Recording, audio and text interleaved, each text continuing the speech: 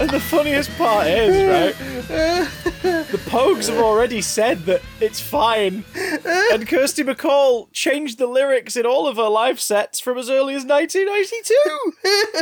So the people getting worked up over the use of that word not being in a Christmas song anymore are all fucking homophobic. Yes. Anyway, welcome everybody to the Big Damn Cast. We're an old slut and drunk. My name... Well, I'm a bit drunk, I'll be honest. Geeky gossip, nerdy news. My name is Chris. One more, please, Vicar Johnson. And I am Circling the Drain. That's the name of your first EP, isn't it? That's just where I am. We were talking about shit and things that circle drains. We just before we started recording, we were just suddenly talking about Limp Bizkit. I can't remember how we got onto it, but we were. Oh, that was it. You said we're rolling. No, I went rolling, and then we just went off on a tangent. But it ended with the most beautiful thing ever. In that, I said that, like, I think we almost agree that after that one track, we all realised, do we really need Limp Bizkit? And Matt so eloquently said, I think society has realised it's grown beyond the need for Fred Durst. The Red Cap's time has been and gone. Oh, no. When you word it that way, the Red Cap came back with a vengeance these last few years. Albeit for a different kind of monster. Oh. Fred Durst is a director now. Well, I mean... Well, he's directed something. There we go. Anyone could make a film and call themselves a director. In this day and age. Yeah, that's true. That's very fucking true. Oh, God. McG calls himself a director. Yeah. He's a good producer, McG. When he produces stuff, it tends to be stuff I enjoy. Stuff like Chuck. Terrible So, yeah, at names, right. though. Oh, God, yeah. Barely spell his own. Do you know what Lucy rewatched the other day? Which I realised is, like, probably one of my favourite horror films of the last 10 years, weirdly. As Above, So Below. Yeah, that's pretty good. As found footage movies go, it's definitely one of the better ones. I had a quick look up, though, because I was like, what is the response to it? Because it really got to me. I have, like, I guess, erratic claustrophobia. Sometimes it bothers me, very rarely, and then I'll just suddenly have an episode once in a million years. There is some really nasty claustrophobia stuff in that movie as well. I mean, 90% of it takes place in the catacombs under Paris and goes deeper and deeper and deeper, and it's like, oh my God. In the cinema, I was just tense the whole way through. Mm-hmm. And then on home video, I felt exactly the same way. But she was watching it the other night. She was putting stuff on in the background on Prime while she was making masks. Lucy's_crafty_craft on Instagram. Folks. Yeah, we received our masks today. We're very happy with them. I got my new one today. She said, I saved your second one for the end because I had so many to make. Here it is. So I went shopping today in my Wonder Woman mask, and I was very happy about that. And what about your cyan tights? Hey, I was fighting for my rights to get the roll for the loo. Bomb, bomb, bomb, bomb, bomb, bomb. Stock 'em on pasta. Anyway, she was watching stuff on Prime in the background, and that came up. She watched a bunch of crap straight to streaming and DVD horror movies, and that came up. She went, "Oh God, yeah, I'll put that on." She's streaming it, and then she took it to bed with her, and it was on the TV when I came to bed. And I'm there going, great, I'm going to have nightmares tonight, but sod it, like, we'll have a cuddle and watch the end of this film. Out of curiosity, I looked it up. Do you know that film has got, like, a largely negative reception? Yeah, people didn't like it. I don't get it. People tend not to like found footage films critically. Well, I think that was it, because it was 2014, so it was, like, toward the very end of that as a booming genre. Yeah, definitely in the superhero genre. Much like the superhero genre, like, was reinvigorated in 99 through to 2002, and then sort of evolves and reappears in its final form and takes over the 2010s. Yeah. The found footage film around about the same time period, 98, 99, Blair Witch era, and then the late 2000s with the Paranormal Activity, like, sort of restarts this and restart the whole, this is a genre in itself that we could do things with. Yeah, I think Paranormal Activity was what brought it into the mainstream. Because I know Rec was remade as Quarantine for the American market. And they were still kind of underground arguably not movies. as good. Hey? Quarantine's arguably not as good. No, I don't think there's much arguable about it. I think the general consensus is that it's not as good. Wreck is phenomenal. Wreck is fucking terrifying. American remakes tend not to be as good as the films that they're remaking. That is indeed a truth. But yeah, I looked up the reviews, and apparently As Above So Below's main criticism was, as ye predicted, good sir. Like, we're sick of found footage now. And I'm like, cool. Not many of these are reviewing the film. No, they're reviewing the genre, Yeah, so it'd be interesting to throw that one out there now that it's on some streaming services and see if it gets a new audience. Because as far as found footage goes, it's a fucking effective movie. It's not a, we found this tape and you won't believe what you've seen. It's a, no, that you're just seeing it from the POV of the helmet cams that they're all wearing on their torchlights, because they're in catacombs. If we are filming them, you wouldn't believe they were in these tiny spaces. No. It's like, yeah, that tracks. And hey, it's a lot better than the Chernobyl Diaries, I'll tell you that. She rewatched that this week as well. It's not very good. No, she saw it in the cinema and hated it, and then the other night she went, I just watched Chernobyl Diaries. She was like, oh, you saw that in the cinema, didn't you? You thought it was shit. She went, yeah. It's like, what about your reevaluation? She went, I just wasted 2 fucking hours. Okay, sure. It remains shit. Yeah. Do you know what else is kind of shit? What? The pop cultural landscape right now, Mayhew. Not just the pop cultural landscape, to be fair. I mean, everything. But we have managed over this very short lockdown of 2-3 weeks. We're about to hit May now. And wait, what? Sorry, my calendar seems to have blown several months ahead. So I'm sure that can't be right. But it's 2027. We've managed in the last 700 episodes since the coronavirus pandemic swept to our fair isle to talk about something every week. We've managed to talk about something new. And we have some new things to talk about this week. I mean, one could charitably argue that we've talked about nothing the whole time. Since episode 1 back in 2016, yeah. But we, sorry, I'm eating chocolate. But As well you should. As well you should. I'm eating chocolate and drinking Jack Daniels. I'm not drinking, it's a school night. Drink some chocolate and eat a frozen piece of Jack Daniels. I have got some whiskey in the freezer, so... Have a tiny dram before you go to bed. Just a tiny dram to warm your insides and fall asleep to. No, I shan't, because I have to drive in the morning. Yeah, but... All right, fine, Mr. Responsible. So, this week more than most has been bereft. It's a stiff. Sorry, what? If you'd have nailed it to the perch, the Pop Cultural News Week would be pushing up the daisies. It sod all has happened. I mean, that being said, now I've quoted the Parrot sketch out loud. John Cleese has definitively proved that he's a fucking turf. So that's fun. Cool. Yeah. He back in September said that he would have signed the J.K. Rowling letter, and has since been really going off on the idea of like, men dressed as women is not, you can't choose to be that. That's disgusting, and it's clearly all for predatory reasons. You're like, oh, for fuck's sake, John. Great, you too. Wonderful. Cool. Yeah. Unless Eric Idle is suddenly revealed to be some kind of monster, the old adage is true. Palin is the nicest python. They always said it. They all said it over the years in documentaries that, like, oh, Michael, he's just adorable. Wouldn't hurt a fly. He's the sweetest fella ever. Like, it's weird to see him get angry because he never gets angry. He's always lovely. He's always full of love for everybody. Now that we've lost Terry Jones, now Cleese has turned out to be a turf. Now that Gilliam has turned out to be fucking bizarre and have his own backwards opinions, especially when it comes to women's rights. You know, we're and Graham, of course, no longer being with us. Chapman not being with us for a long time now.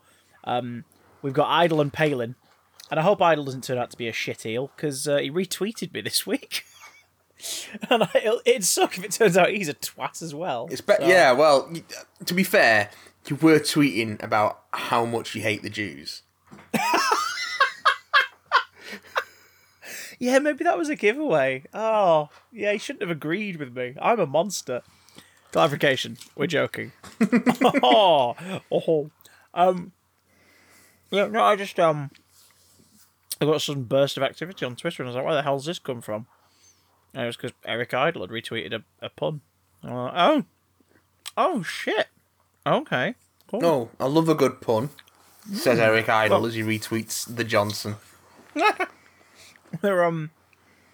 Someone had asked him to come up with they're having a pub crawl in their uni halls, like safe and everything, and so we want to name one of the places after like a Python thing. What's your suggestion? And he came up with, I think he called it the wink and nudge. And then he asked people to come up with suggestions, and I was like, I can't believe no one had mentioned. I just replied with, well, surely the crunchy frog, because there's the whole sketch with the chocolate quality control. And spring surprise where you bite into it and a spring pierces your cheeks from the inside. With a crunchy frog. I just thought, that'll do. That made me happy. But as far as popular culture is concerned, it's been a goddamn ghost town. In fact, some people have made it a ghost town for health and safety reasons, as well they should. As well they should. Patty Jenkins and Gal Gadot this week simultaneously released a statement from Patty Jenkins, director of Wonder Woman 1984, revealing that the Christmas Day release, scheduled for the States, so over it would have been the week before, Christmas Day in the States release of Wonder Woman 1984 has been reduced to a very limited number of theatres, ones that are in certain levels of COVID security and numbers. But for the rest of the United States, and indeed anyone who can get hold of HBO Max, so none of us poor bastards over here, they will be able to see Wonder Woman 1984 from Christmas Day on HBO Max at home. Meaning that the last great holdout, the last big name holdout for Christmas, that had been put back to Christmas in, I think it was May we reported on it. Like in May they said November tentatively, and then shortly after confirmed Christmas Day. Time is an illusion now, so I've no idea when it was. Yeah, the last one remaining in Christmas that had been put back ages ago has made the correct choice of going, yeah, we do not want to bring people out en masse into theatres right now, but we also don't want people to wait, and around Christmas time, people want distractions, so we're just going to put it on a service that, hey, get a free trial or pay for a 2-3 month period and you can watch the movie. It's like, hey, for that price, that's not bad. It's a big loss financially for Warner Brothers overall. But I think it's the right call. If they aren't going to hold it off longer, and they desperately want to put it out this year, then limited screenings in areas with low COVID track and trace numbers, and home release across the United States. They have made the right call. There's two right calls: do this or put it back again. Yeah. And I, for one, welcome our Wonder Woman-shaped overlords, because if we do indeed get a platform to watch it on in the UK by Christmas legally, then I'll definitely fucking watch that week after Christmas. It wouldn't shock me, though, if we don't get it till next year over here. Yeah. And again, I've waited long enough. I'll wait longer. I mean, look, my wallpaper has been Wonder Woman 1984 wallpaper since, January. On my phone, my home screen and everything has been Wonder Woman 1984 stuff on my phone. I've been pretty pumped to see this. I can wait longer. I just hope the internet realises that the whole world ain't getting it at the same time and I mean, they won't. Fills it, so I'm going to have to avoid social media for several months. But this could be going along the lines of the Mulan formula, where Disney Plus put Mulan out at a premium price, which if you're in a household with 4 people, like 2 parents, 2 kids, it was a great price in terms of how much it would have cost to go to the cinema. Great price. If you're in a household of 2 people just curious to watch it, it sucked as a price. It was horrible. But Mulan, within a month, was out on Blu-ray and DVD. So if this turns out to be a similar situation where in January Wonder Woman comes out on Blu-ray, sure, I'll do it. Do you think it was screening night at my house? I'll put it on. I'll turn off everything else in the house and watch Wonder Woman 84 and absorb it. Do you think it was... I'll grab the tissues. For crying. Do you think it was on Blu-ray and DVD so quickly because the Disney Plus premium pricing wasn't as successful as they hoped? Well, they took a huge loss on Mulan. But I think the way they looked at it was, it's better than making no money. And putting it out in screens during the peak time in America for the pandemic. Yeah. So, like, I get it, putting it on home video. And also, I mean, it was the second Disney, as they call it so annoyingly on the Disney Plus service, reimagining. Reimagining, okay. It was the second Disney reimagining to go straight to Disney Plus, because, of course, one of the day one incentives was Lady and the Tramp. Yep.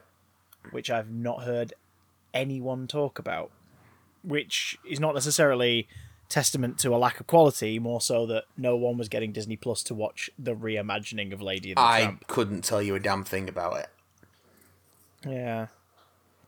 Have you noticed the ones with, bar Lion King, apparently, but the ones with animal protagonists seem to be the ones people haven't been as fussed about. Like, Dumbo didn't do big numbers. I think it goes back to the thing of, if you've got animal protagonists, why bother doing a live-action remake? Fan casting. That's the appeal, I think, for a lot of people. We live in the Tumblr generation, for better or worse. There are folks who went to see Beauty and the Beast because they were just like, oh, yeah, him as him, that'd be great. Her as her, that'd be brilliant. Yeah, I'd buy that. And they just go and watch it. And, you know, hey, we've said this before many times on the show, if you enjoy a thing that we don't like, or general consensus is bad, you know, sort of negative sway on it, power to you. We wish we enjoyed it too. Yeah, too right. But the Disney remakes, bar The Jungle Book, and I guess Cinderella, are a load of shit. And soulless, and don't put any new spin on the films apart from, here's us explaining away a thing. Now there's no plot hole. It's like, right, is that why this was made? To explain away plot holes? No. I don't understand that's not why it was made. It was made because they thought they could get a second bite of the apple like on the same IP. Like the villains from the Tom and Jerry movie. They've got to have money. The Tom and Jerry movie, not to be confused with the upcoming Tom and Jerry the movie. Which released a trailer this week to middling fanfare. I'll say this. Have you seen this or any clips or images from it? I didn't even know this was a thing. Okay, so a Tom and Jerry movie's coming out at some point in 2021. It is done. It is wrapped. It was mostly shot early this year. Its post-production is the thing that's kept it, like, taking so long. Wait, is this live action? This is a live-action film, but Tom and Jerry are animated. Sideways. Tom and Jerry are animated in CGI, but lit, shot, and directed like their 2D counterparts. So they look gorgeous. They look absolutely beautiful, because they've gone the Roger Rabbit route of, no, they're cartoon characters. Let's portray them as cartoon characters. Okay. They look stunning. It's going to be dog shit, though, because it's every single plot. Well, 90% of the movies produced in the 2000s and 2010s based on old children's properties that kids are vaguely aware of, but their parents definitely know about, all seem to centre around the cartoons in question coming to or being raised in, quote, our world, unquote. Either through dimensional shenanigans or they're like one of a kind of the animal that they are or whatever. And in this case, it's just, they are just a cat and a mouse. But they look different to everyone else for reasons.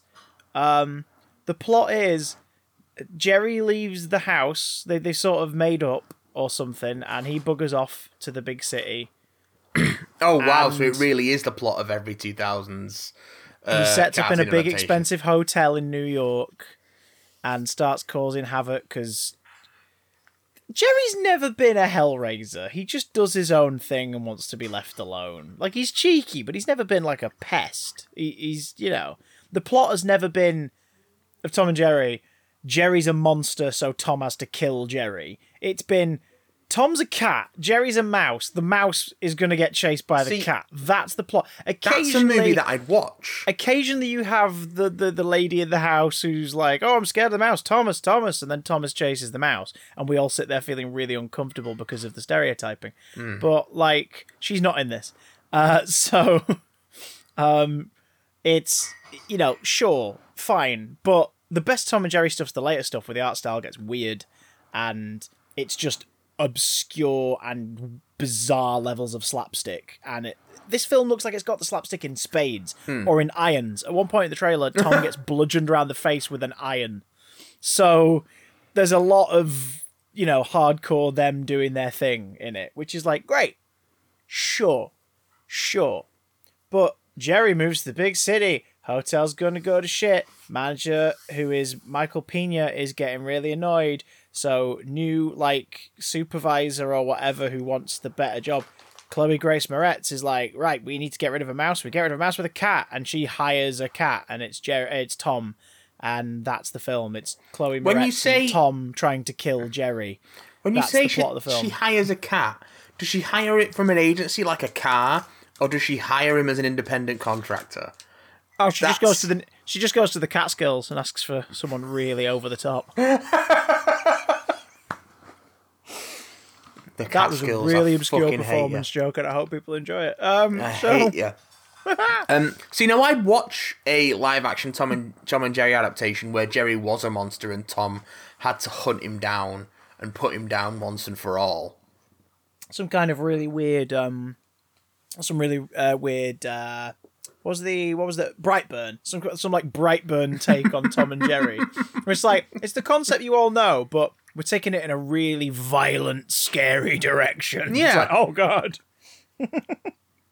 I mean, they've made a wise decision. The last time there was a Tom and Jerry movie, it was an animated film in the early 90s, and everyone hates it because they talk. And they shouldn't talk. Tom and Jerry shouldn't talk. They are silent protagonists. They are Roadrunner and Wile E. Coyote. They work better that way. So in this one, they ain't talking. Smart decision. But until the very end, where Tom says, "Tom smash!" No, there's a Batman joke in the trailer. Oh, sure. Of course there's a bit where he uses a glider, and the gliding suit he's wearing is not unlike Robert Pattinson's Batman costume. Wow. So, all right. Up to the minute pop culture references. I mean, that actually is quite an up to the minute. It's going to be the first appearance of a Robert Pattinson Batman joke before Robert Pattinson's Batman actually appears on a big screen. It's not so much recursive humour as predictive humour. Yeah. We all know the best Batman joke in a film that has fuck all to do with Batman is Gremlins 2 anyway. I mean, come on, it's so perfect and stupid. Bat Gremlin smashes through the wall, everyone looks around, and the bat symbol's the shape in the wall. Makes no sense, doesn't need to be there, gets a laugh every time. So the entirety of Gremlins 2? Yeah, it doesn't need to be there, but it gets a laugh every time. Best movie ever made. Anyway, I'm wearing a Gremlins 2 t-shirt right now. I can't not defend it in every possible way. It even has Gremlins 2 logo on it, not Gremlins. Gremlins 2. It doesn't need defending, it speaks for itself. Thank you. What it says is, start spreading the news. I'm leaving today. Oh, I love that film so freaking much. Anyway, Tom and Jerry joining the legions of all modern adaptations of cartoons that suck all the life and charm out the original cartoon by just setting them in the big city, like the Smurfs, Smurfs 2, Alvin and the Chipmunks. What's that other one that came out a few years back where it was another property and they just basically stuck them in the real world. That'll come to me. Did they do that with Top Cat? Yes. Well, no, Top Cat was animated, but it was animated in this really weird cell shaded semi 3D looking thing, and it just didn't translate. And it came out and it left. It was out and it was gone. And it was like, oh, was that it? Was that it? Was that it? If anyone's going to adapt any of these things again, do what the Banana Splits movie did, and be like, look, we want to do Five Nights at Freddy's because we have a treatment for a Five Nights at Freddy's movie that's been thrown out, but we've written it and we think it'd work, and that film's going to take forever. Warner Brothers, do you have any old kids stuff under your legal jurisdiction that we could just use for your straight-to-DVD line? We own Hanna-Barbera, so we've got the Banana Splits. Right, we're doing that. So they made Five Nights at Freddy's, but the Banana Splits. I really do want to see that, actually. My friend Phil says it's really, really good, but my friend Phil has terrible taste in movies. And though I respect him a lot, when he keeps trying to convince me to watch the movie Poultrygeist, which is not a movie about possession or ghosts, it's a movie about zombie chickens, I do have to doubt whether or not I should stay in touch with him at all. He insists it's worth it because it's also a musical, but I have my doubts. So, yeah. I'm sorry, what? Tom and Jerry coming to cinemas in 2021. No. There's a movie called Poultrygeist about zombie chickens, which is also a musical. Well, yeah, obviously. Come on. Were you not all up in that? Were you not all up in them guts? I know what I'm doing this weekend. Hey, when there's nothing else coming out, watch Poultrygeist. Yes. After, of course, I've watched The Mandalorian. Yes! Vague spoilers incoming, ladies and gentlemen. This was fun. It continues to be great. Fun. Yeah, it was the first episode that... Okay, so, basic plot. Mandalorian returns to Bumblefuck, New Jersey, whatever the planet's called Navarro. again. That's the one. And he gets there and... sorry, I need to take another sip of my brainy juice. 1 second. Ah, your brain juice. Is that what you call it now? Yes, it make my brain do good. Fresh brains. Brain holes. And what you got to do is got to get under the brain and just milk its little pink grey teats. And don't filter it. Just take it right in. So... I've got to edit graphics after this.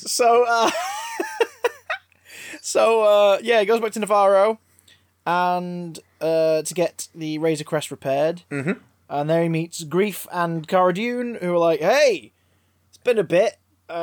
Things are all right here, relatively peaceful. We've got street markets. That's how you know things are going well, because there's banners and chain links. Turned the bar into a school. Yeah, the very well reconstructed bar, it turns out. And the criminal that we were introduced to at the start of the show, the very start, who was frozen in carbonite at the beginning, is there working on Greef's behalf, like to work off his debt on the books, because he was good at that before, so we're going to use him as a secretarial assistant now.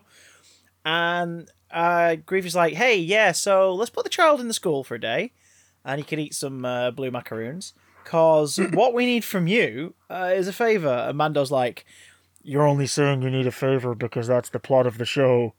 I show up somewhere, I want a thing, they give it to me in exchange for a favour. And Greef goes, don't think about it too much. It's 8 episodes a year. Stop like ruining it for everyone. There is an Imperial lab tucked away on Navarro that was thought abandoned, but enough evidence has arrived to show that there might be some troopers out and about. So the plan is to just get there, find whoever's in there, and kill them. When they get there, though, they find that there's a lot more going on. Namely, and I can't fucking believe I'm saying this, plot elements designed to apologise for the rise of Skywalker's lack of explanation. Possibly, but come on.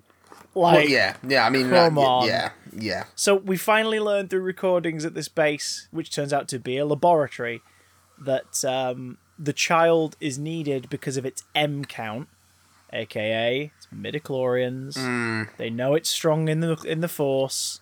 They need samples of its blood to try out on clone bodies. Everything they've tried it on so far has died. They're running out of the sample they took from the start of Series 1. Mm-hmm. They need the child. So not only is Mando like, yeah, I need to keep the child safe, it's now, oh, I need to keep them safe because we're being pursued. It's not just that we could be found, it's that the Empire are actively looking for us now. And I've just brought him back here. We need to blow this place sky high and get off world immediately. It's pretty heavily implied through the weird cloney things and the fact they're trying to create a force-wielding clone that this is either the beginnings of Snoke, the now, as we know, puppeteered avatar that the Emperor uses to lead the First Order, or this is the beginnings of the Emperor's New Body based on the expanded media from after the Rise of Skywalker, explaining that that the Emperor we saw in Rise of Skywalker was not the original body that fell down the lift shaft and whatnot. It's a clone body that he was transferred into, which doesn't explain why they gave him fucked up fingers, which are clearly meant to make you think of him shooting lightning out of his hands as he plummets to his death. Why would the clone have injuries at its finger? I don't know. It's fucking stupid. So that was the one thing to really... Well, that was one of two things that were a challenge to me this week. Because this was the first time we've watched an episode of Mando since Art from Artist discussion coming up, folks. Brace yourselves. Learning that Gina Carano's a bit of a nasty twat. Yeah. We've touched on this a little in previous podcasts, but we've never dived in. Gina Carano, over the last few months, has revealed that she is quite happy to mock trans individuals and their pronouns in a way where she says, I'm only taking the mickey out of the people who take this too seriously. Don't worry about it. I love all people. I love everybody, whatever lifestyle you choose to lead, etc., etc. And it's like, Gina, if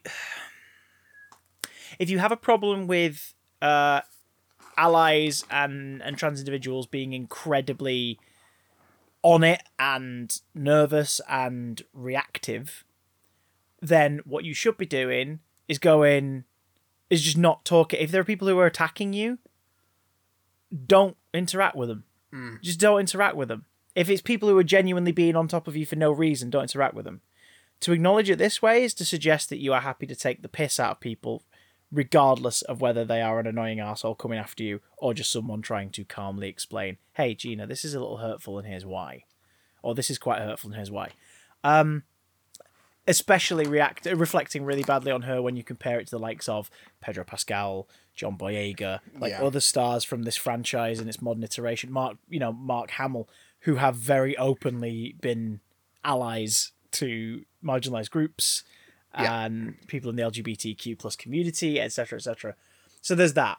Add to that the fact that she is like a late 30s, early 40s right-leaning mom who shares memes on her Facebook page, but she does it on her Twitter account, that are all clearly like, pro-life and the election was rigged and all these things, and you're like, Gina, come on, you play a hero in a TV show where people look up to you like fucking crazy.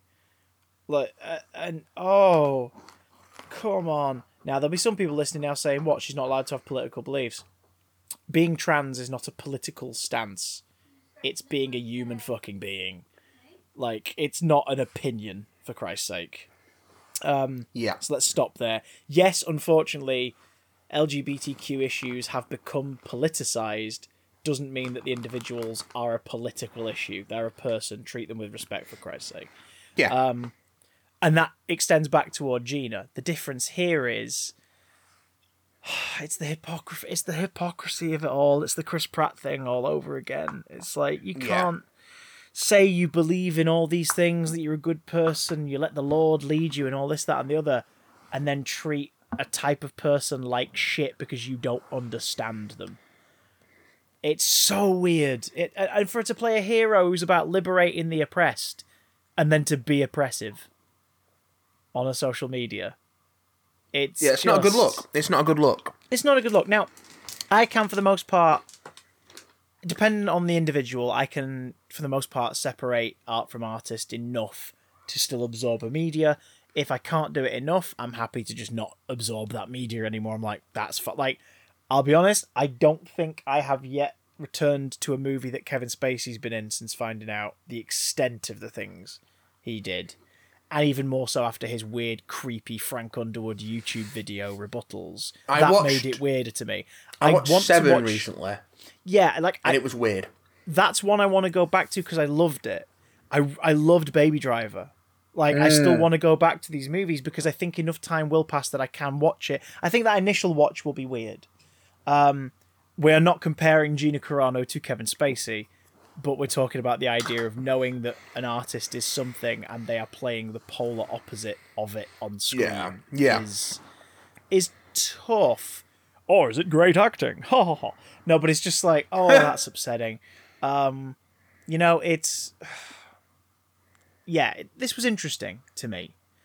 I think I had to... For the first time ever, I think I had to just see her as Cara Dune, not as Gina Carano playing Cara Dune. I had to just go, remember how this character made you feel in Series 1 and focus on that. Like, that's who you're watching now. You're not watching Gina Carano. And I think in light of the things we've learned about Rosario Dawson and her family in the pending court things, several of which have been dropped now apparently, but some stuff still hasn't, with regards to, I think it was a housekeeper who was trans individual and they bullied and derided this person a lot. Yeah. A lot of the charges from that individual have been dropped, but some remain. So that means there's some stuff that they're still fighting for or believe that they can actually win and fight for. But that's going to be a bit difficult when we get to Ahsoka Tano, presumably next week, since next week's directed by Dave Filoni, co-creator of the character. Yeah. That's going to be weird. That's going to be weird. And it sucks that we even have to talk about any of this shit, really. I mean, first off, it sucks that they've been involved in these things, but like, it sucks we even have to talk about this shit because Mando has been such a great escape this last month.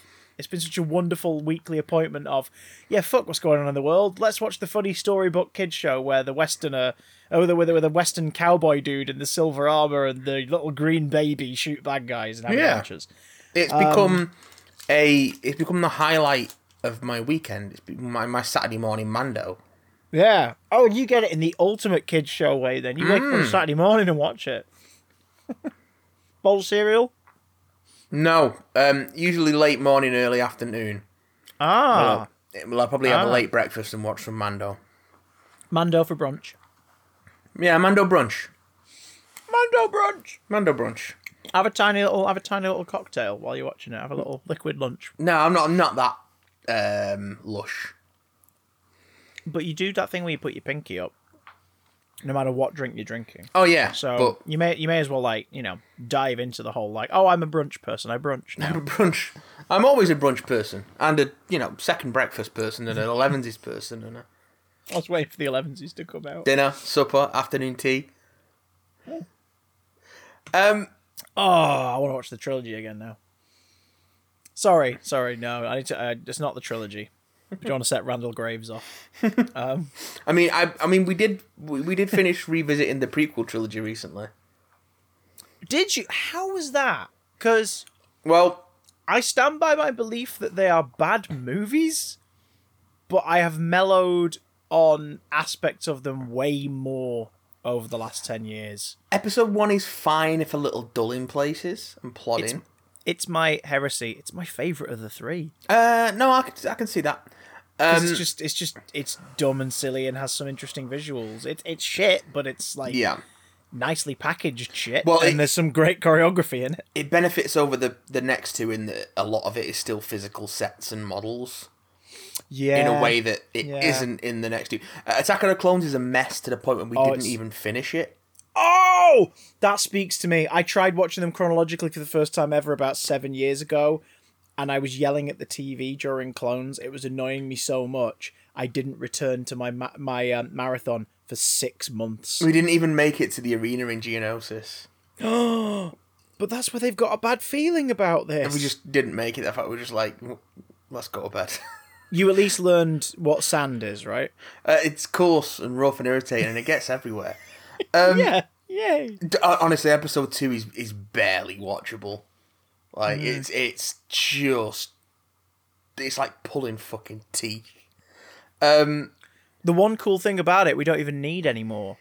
Oh, we never really had Boba Fett do much, so we're gonna kind of give you that with Jango Fett.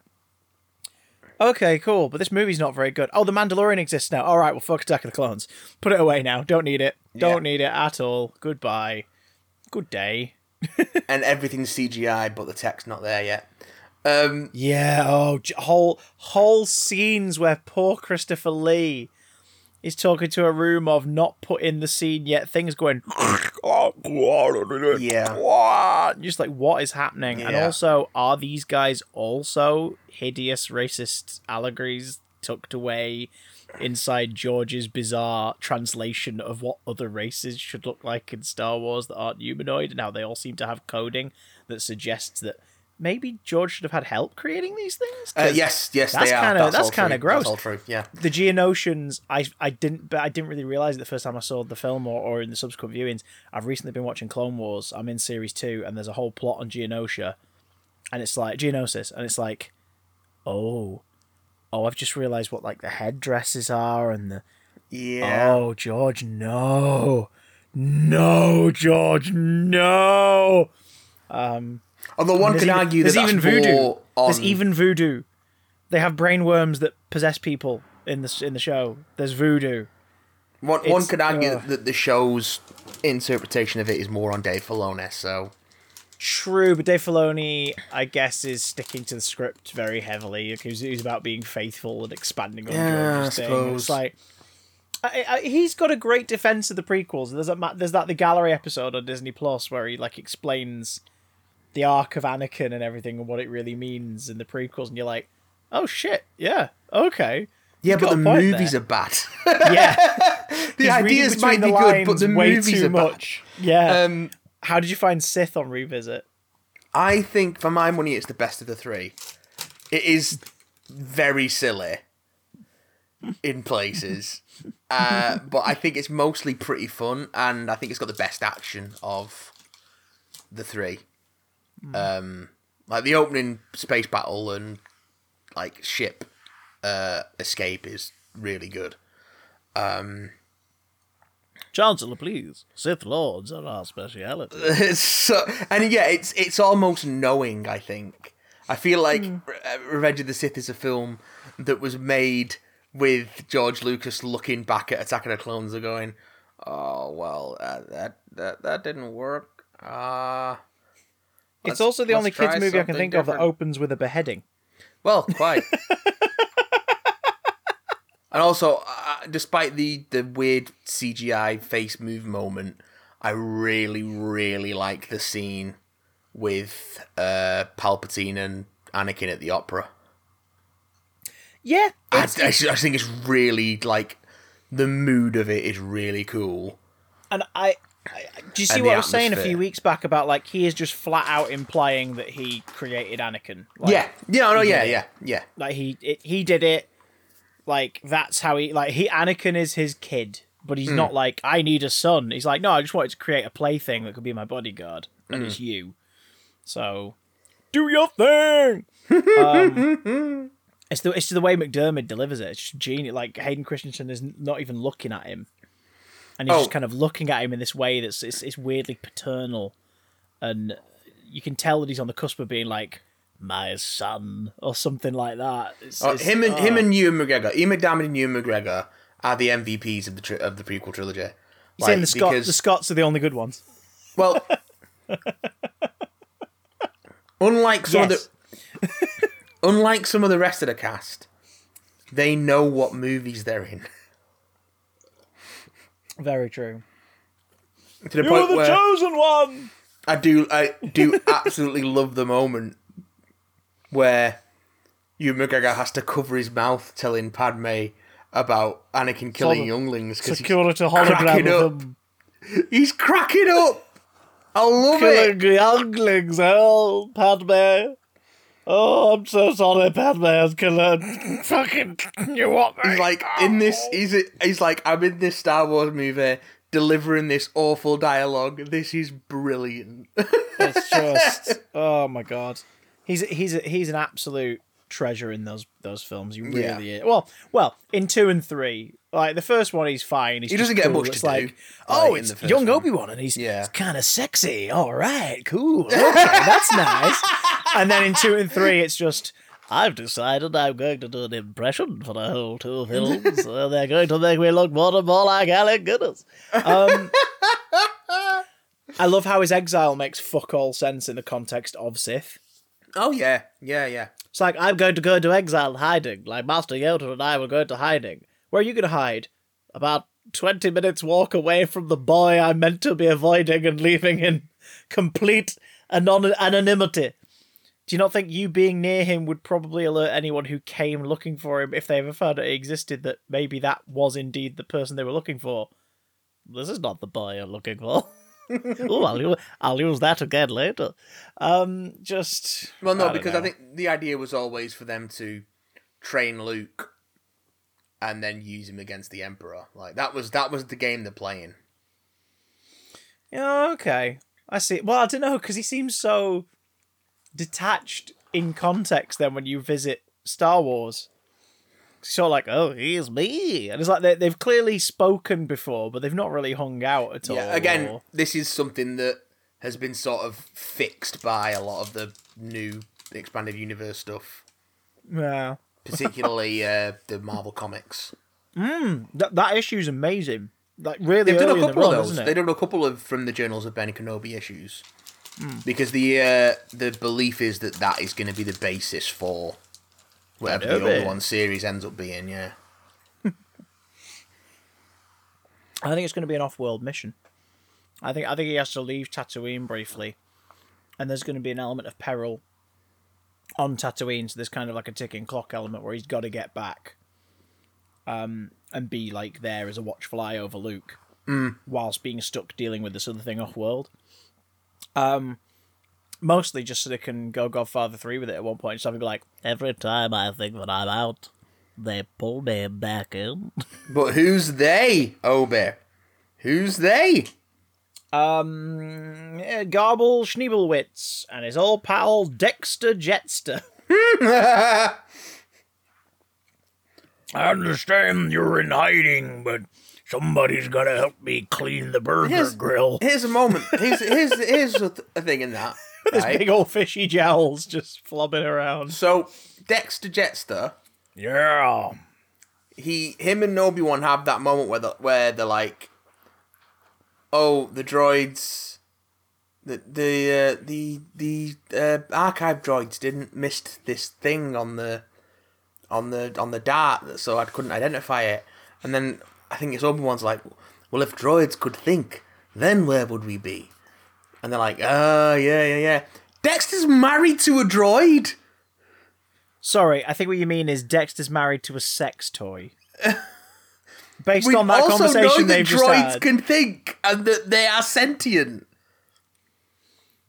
The notion of droids in Star Wars is real fucked up and murky. And it's very complicated. On who's writing it. Yeah. It's very complicated. That's one thing I hate about the prequels. The Anakin built 3PO. I hate that. That was the first time they ever did something in the franchise which made me feel like the universe of it was so small. It was so tiny. Oh, so C-3PO was built by Darth Vader. Why? What does that add to anything? Well, it shows he's good with machines. What does that add to anything? He doesn't need to be good with machines. He's a good pilot. We know that. That's been established before we ever met him. Yeah, because he tries spinning, and that's a good trick. It is a good trick, I'll tell you that for now, young sir. Do you remember when we go back to... You must have got this. Did you get as far as Anakin butchering the Tusken Raiders? Oh, yeah. Yeah.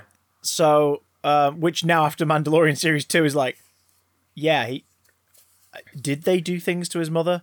Or has he been led to believe that and he's just been a racist and killed I think there was one... I think there was a deleted scene in Revenge of the Sith where it is revealed that Palpatine orchestrated the kidnap of his mother. What's her name again? Shmi. Shmi. And Shmi! To basically to Don't try to stop me, Shmi. Don't try to stop me, Shmi. Don't try to stop me, Shmi. Stop me, Shmi. Revenge of the Hook. Now that I'd watch. But yeah. Does it still have George Lucas and Carrie Fisher kissing on a bridge? Oh god, yeah. Yeah, weird that. Fucking weird that. I can't watch Hook without so going, odd. Wait, why? Why is that them? Why? Now that I've learnt that, I can't not unlearn it. Again, not think about it. Dreams. It's fucking weird. I don't know. Does any character stand out now? As a gentleman who's been on this earth over 3 decades, does any character stand out in the prequels as, oh no, their performance and purpose and writing, they're legitimately solid, they just deserve to be in a better thing? Or does everyone come away with at least 1 point doxed? Because, like, I don't think when anyone I was comes away younger, I thought... untarnished. Who, sorry? I don't think anyone comes away untarnished. Because when I was younger, I thought Qui-Gon was cooler than he is, but let's face it, he's pretty wet sauce. He's just a damp squib. Yeah. Like, there's not much to him at all. Yet he is our main character, unquote, in Phantom Menace.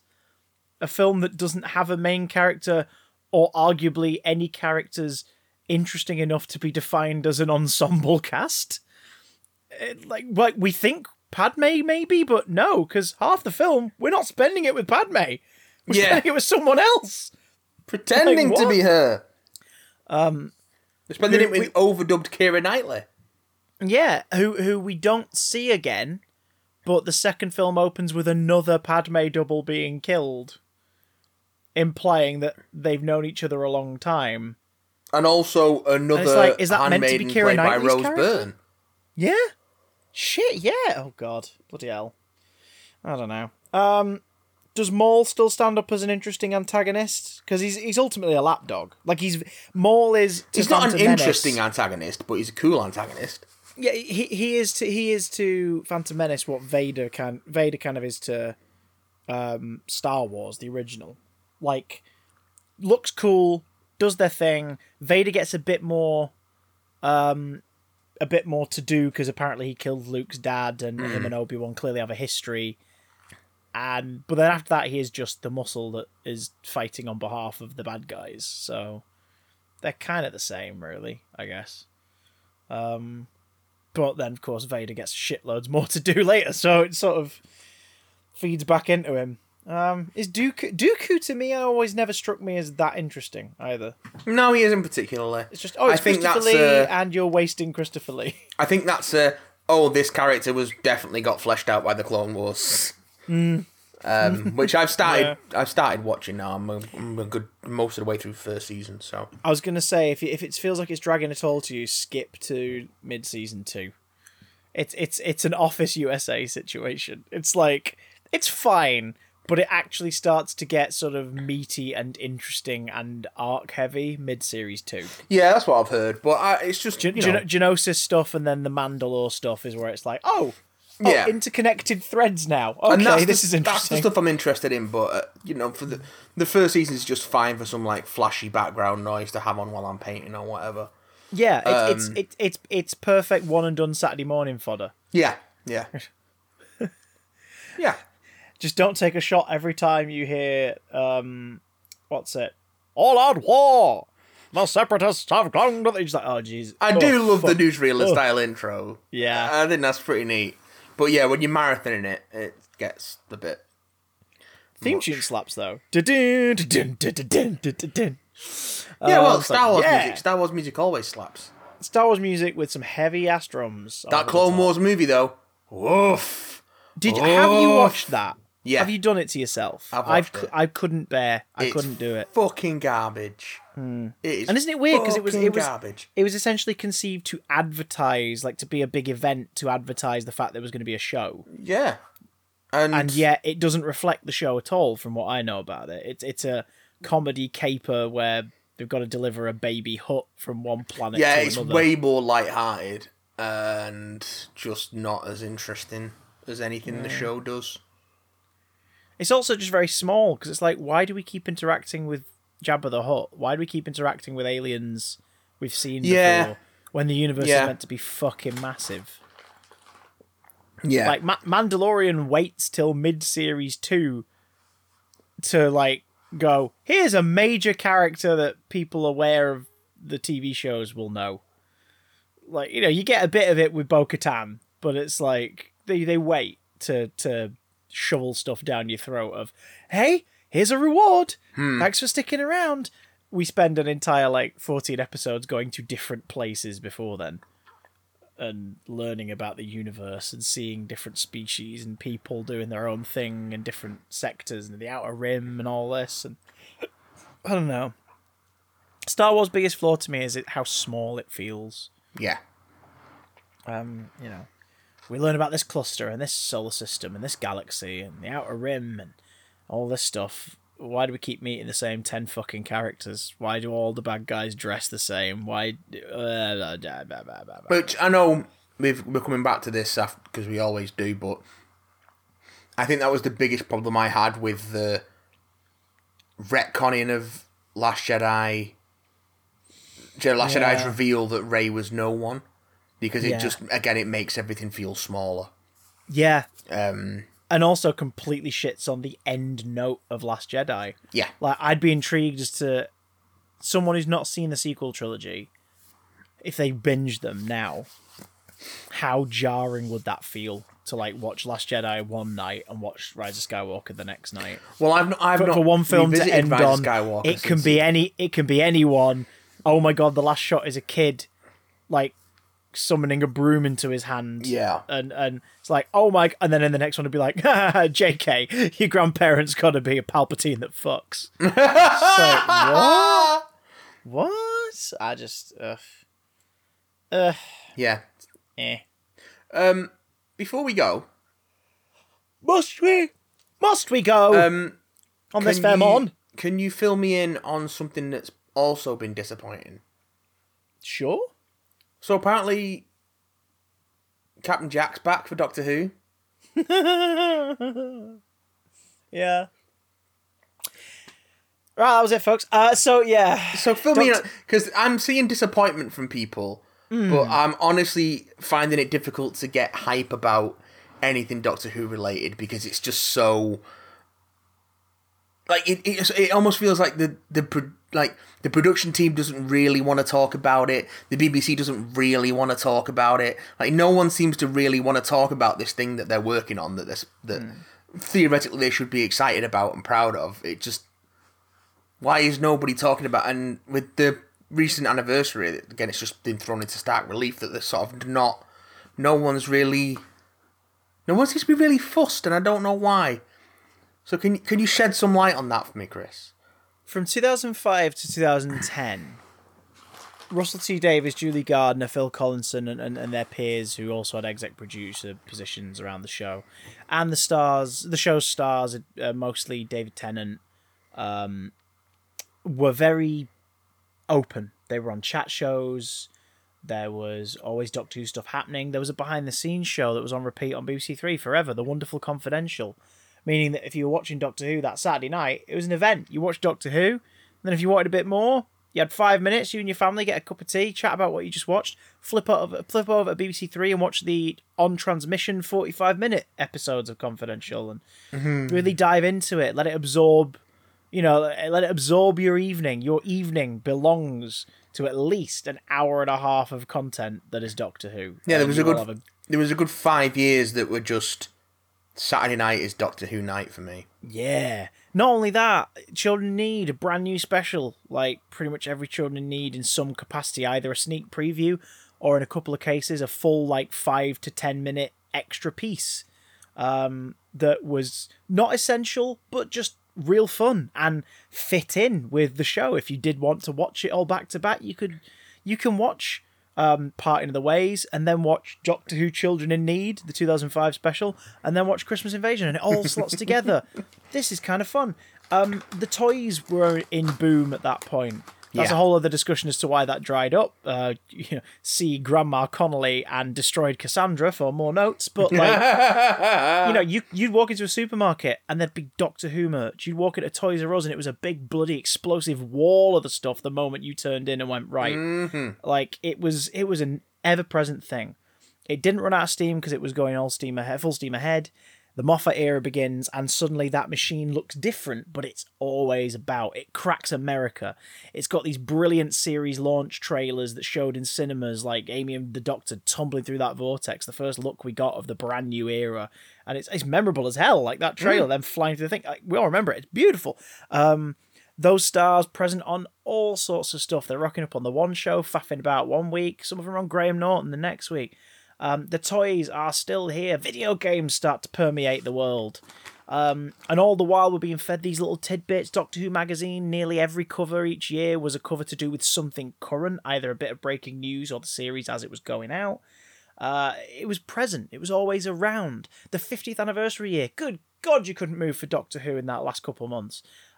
It was glorious. If you're a fan of the show, it was probably one of the most happiest times you've ever had around the show itself. It was great. And then the Capaldi era is where things start to get quiet. Mm-hmm. And suddenly the star of the show, and this is no diss to Mr. Capaldi, like the star of the show is a stern-looking older man. That's the star of the show. So, up the monsters, up the excitement, do the thing. Like, that's going to put some kids off who maybe haven't seen it before.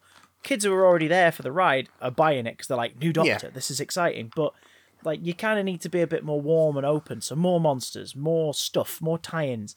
But instead, they focus on pulling in an adult audience more often than the kids. Capaldi himself, amazing with kids. You see him in interviews, you see him appearing as the Doctor at the Doctor Who Experience, just to like surprise some school groups. Like, he's wonderful with the target audience of the show. Absolutely wonderful. But the show itself is going, hey, you like Game of Thrones, right? Here's some Game of Thrones actors.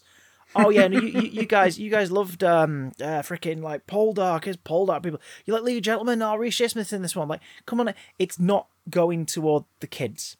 No. The Capaldi era rounds out, and we suddenly have a chance to bring in a whole new audience. The first ever female Doctor, another rebrand, the first real big rebrand in terms of the visual marketing and representation of the show since 2010.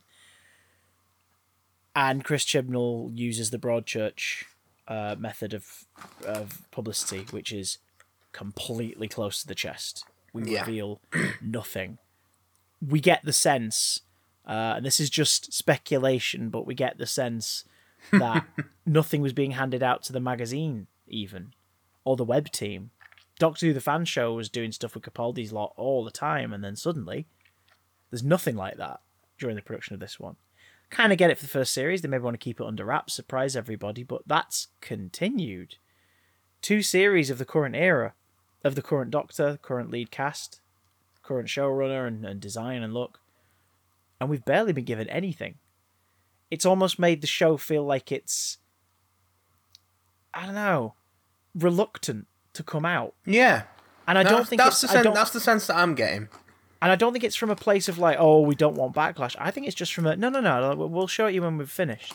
Which is fine, but in the meanwhile, with a delay between Series 11 and 12, and then this year, obviously, like, confusing things further, we now know that Series 21, we're talking about, Series 13 is not only being shot right now, as of last week, it started on-set production, to go along with coronavirus rules and regulations and safety. It's going to be a shorter series of 8 episodes. Hopefully they'll take advantage of that and make them all hour-length stories. It will be out in third quarter 2021 is the current projected date, so autumn 2021. Yeah. So it's not too long of a wait between series, really. We had spring this year, autumn next year. Sure, that's happened before. Yeah. You know, but in between, we've been pummeled with Time Lord Victorious, Big Finish announcements, VR projects, VR games, an upcoming trading card computer game, a merch boom for the action figure collector's market, yet not current show centered and exclusive to one chain of stores that have its own kind of weird thing of, oh yay, more toys, but also, oh no, people buy them in bulk on day one and scalp them, which just leaves a sour taste in the mouth. Time Lord Victorious is a clusterfuck. Like, how do you follow it?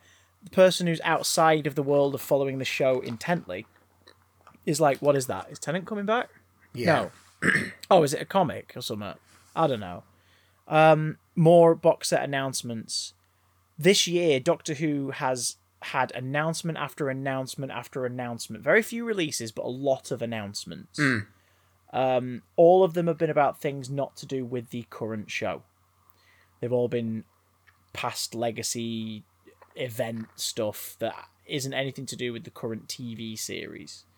I mean, even Edge of Reality, the non-VR extended version of the VR game Edge of Time from early this year, won't be coming out till spring 2021. Yeah. For, I cannot believe this, for, as far as the console generation is concerned, Xbox One and PS4 only. Are you fucking kidding me? No. What is wrong with you?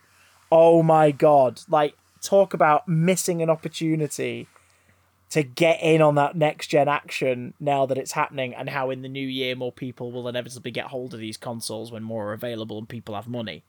Like, just...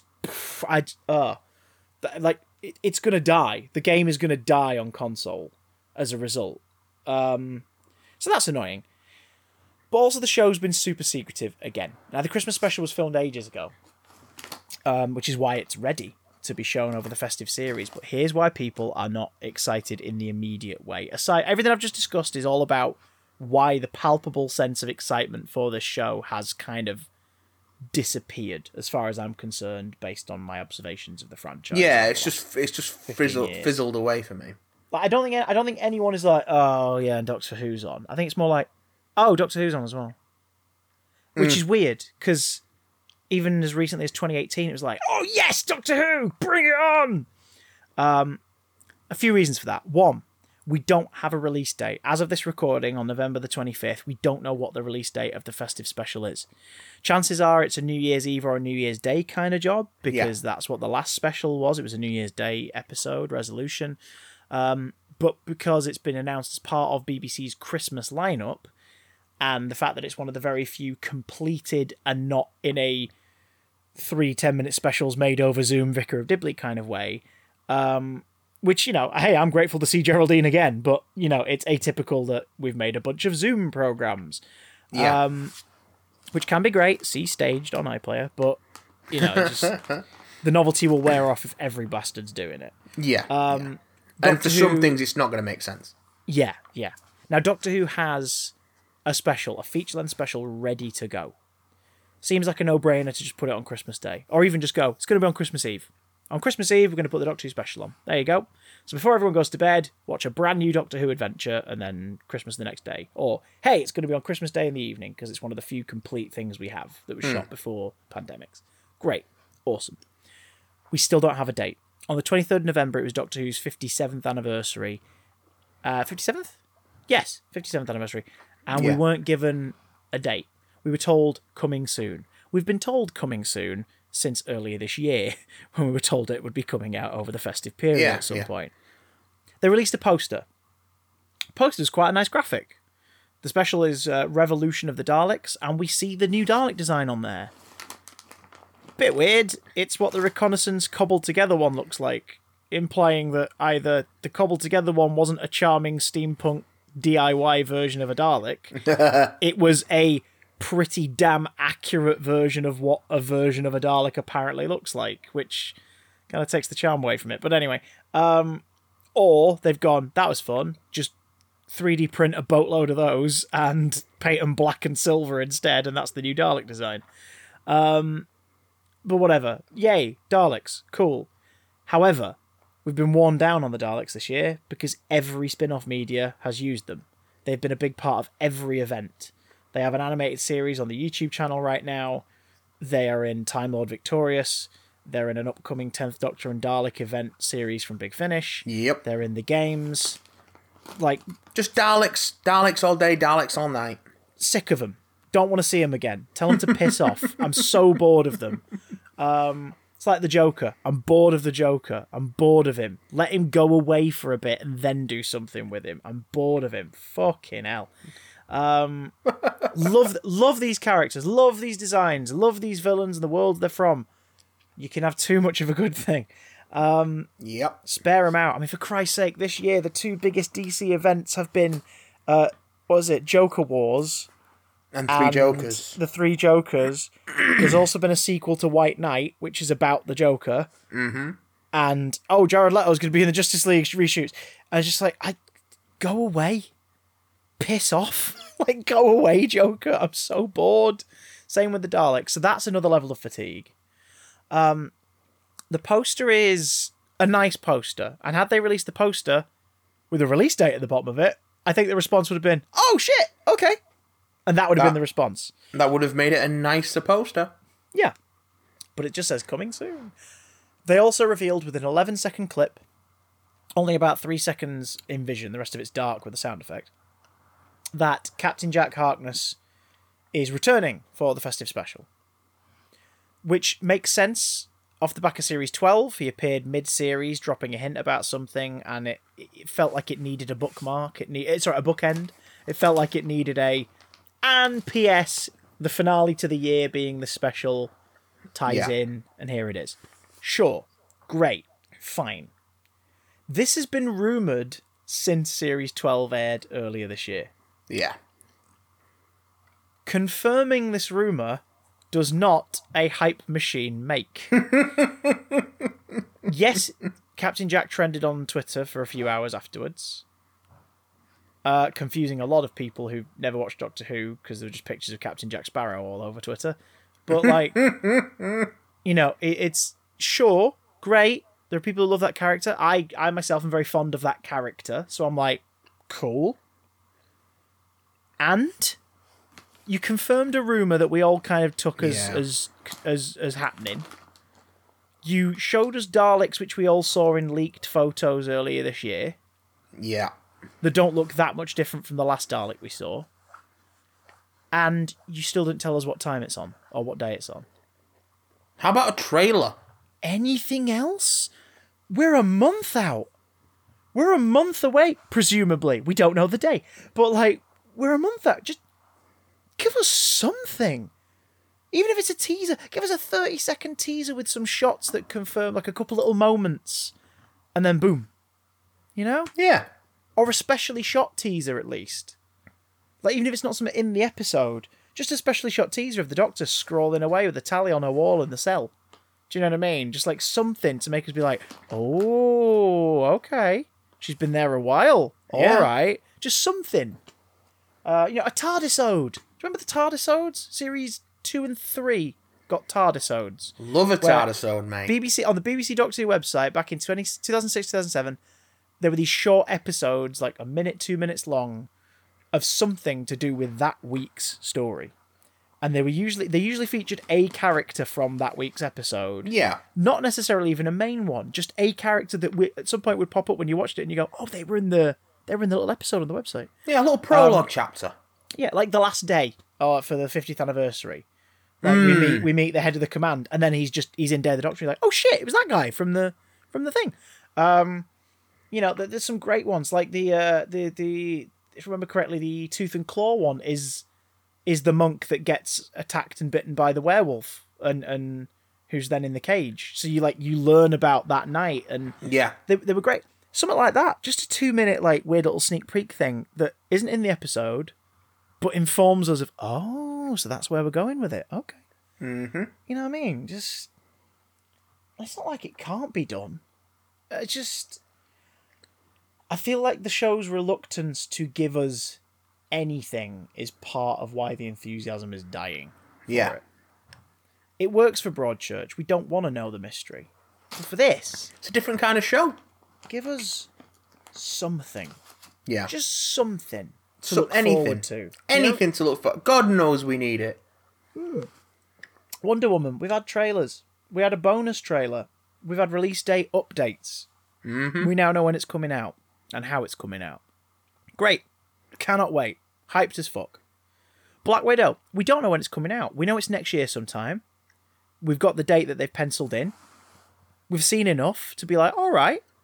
Put it in the back of our minds. Nearer the time, they'll drop one more trailer to make us go, yeah. And then we'll go see it and we'll be hyped up. You know? Like this, this is the first Christmas for, numerous reasons, but like this is the first Christmas where I'm going to be home on Christmas Eve and not going anywhere on Boxing Day. Like, I'm not Yeah. going back to an engagement, to a job. Like, I'm going to be home Christmas Eve, here Christmas Day, probably isolating based on the rules. It's still being figured out.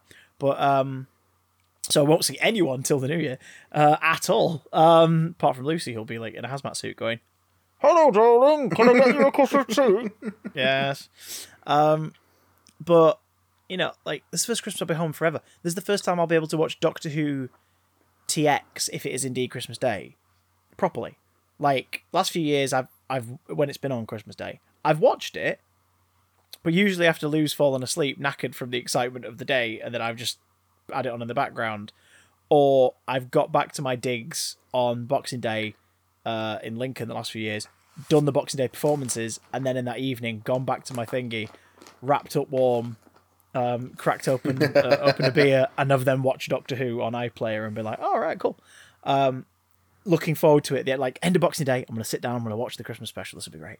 The knowledge that this year I'm like, maybe I'll get that Christmas Day, doesn't have me fussed at the minute. It's just, Yeah. Let's all just watch the bottom Christmas episode instead. Why not? Why not? We could all do with a bit more bottom. Gold, Frankenstein, and Grr.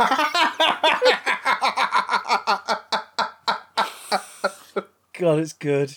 It is so good. How about you, gentle listener? Do you have any hype for the Doctor Who Christmas special? And if not, why do you think that is? Let us know. We're curious. Because, hey, in the next week, they could cave and give us something else, but probably not. BigDamnContact@gmail.com. You can also hit us up on Twitter anytime you like, at BigDamnCast. That's us. If you want to support the show, keep it basically on the internet. Pay for its storage, you bastards. Patreon.com/BigDamnCast. And better yet, you can interact live with the Big Damn Cast's most hirsute gentlemen Mondays and Fridays on twitch.tv/BigDamnStream from 7 3D. Very I'm currently true. playing God of War, which I've started as well. We're doing dueling God of Wars. Dueling Gods of Yeah, Wars. but I'm sort of playing it on different days in smaller chunks. To see War how I of God do. of Wars. Yeah. How are you finding it? Because I am not used to that Souls style trigger button love combat. I'm getting into it. I've met Brock's brother, so you're not too far behind me. Okay. But that'll give you an indication as to where I've bothered to get up to at the moment when you get back to it on Friday. I'm figuring it out. I don't know. I'm not a scientist. I've only just discovered how to play Among Us, Matt. I don't know what the fuck I'm doing. And I'm playing it free on mobile because I'm a cheapskate. But anyway, there's a war on, everyone. Shut up. Anyway, There is a war on. let us know your Doctor Who thoughts. Let us know anything you want to know. And hey, if any pop culture happens between now and next week, we'll be here. And if no pop culture happens between now and next week, the curse says that we still have to be here. And we will! I am the Quill, curse. The curse is Wheaton. me. The curse is Matt. What are you eating? Maltesers. Oh, I'll drink to that. I mean, fuck it, I'll drink to anything these days with a war on. I'm down in it. Yeah. Say goodbye to the people. I'm going to drink. Goodbye. Chris is drinking. Glug, glug, glug, glug, glug. Oh, I forgot it was a triple.